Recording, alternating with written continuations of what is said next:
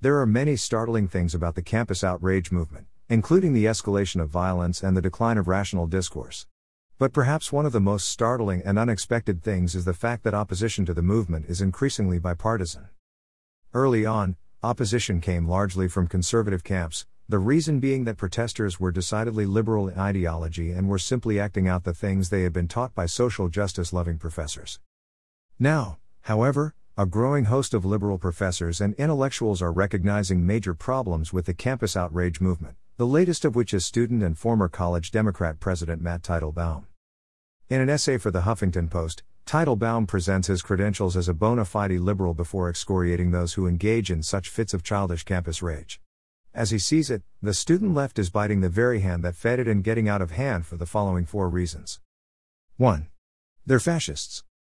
According to Teitelbaum, the fact that these left-wing extremists only want their own viewpoint to be heard allows them to be classified as a liberal, left-wing fascists.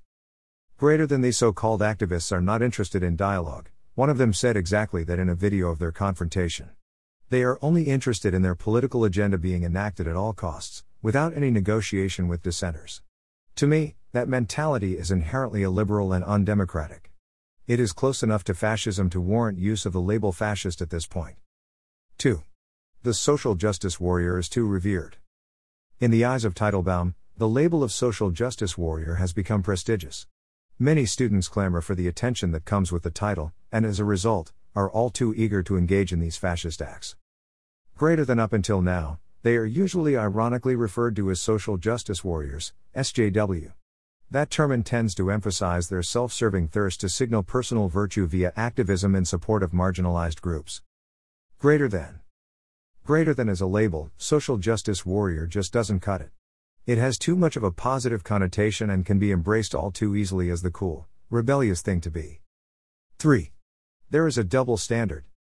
The campus madness has continued to gather steam largely because there are 2 codes of conduct how authorities treat liberal and conservative students. The former receive the kid glove approach, while the latter are severely disciplined. Greater than I implore you to imagine what the university and police response would have been if conservative students had made similar demands in a similar manner. In this case, the students would have been ordered to disperse. They would have been disciplined or even arrested for not complying with school policy. This double standard starkly displays the danger of a far-left ideological mob that is exempt from otherwise enforced social and legal consequences. 4. They're intellectually blind. Teitelbaum suggests that the final reason why the campus outrage movement is getting out of hand is because many true liberals are refusing to fight against it. This is because they are intellectually blind.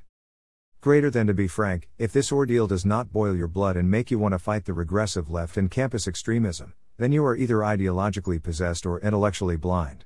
For the rest of us, there is clearly a fight on our hands for the heart of Western civilization which calls on all of us to speak up.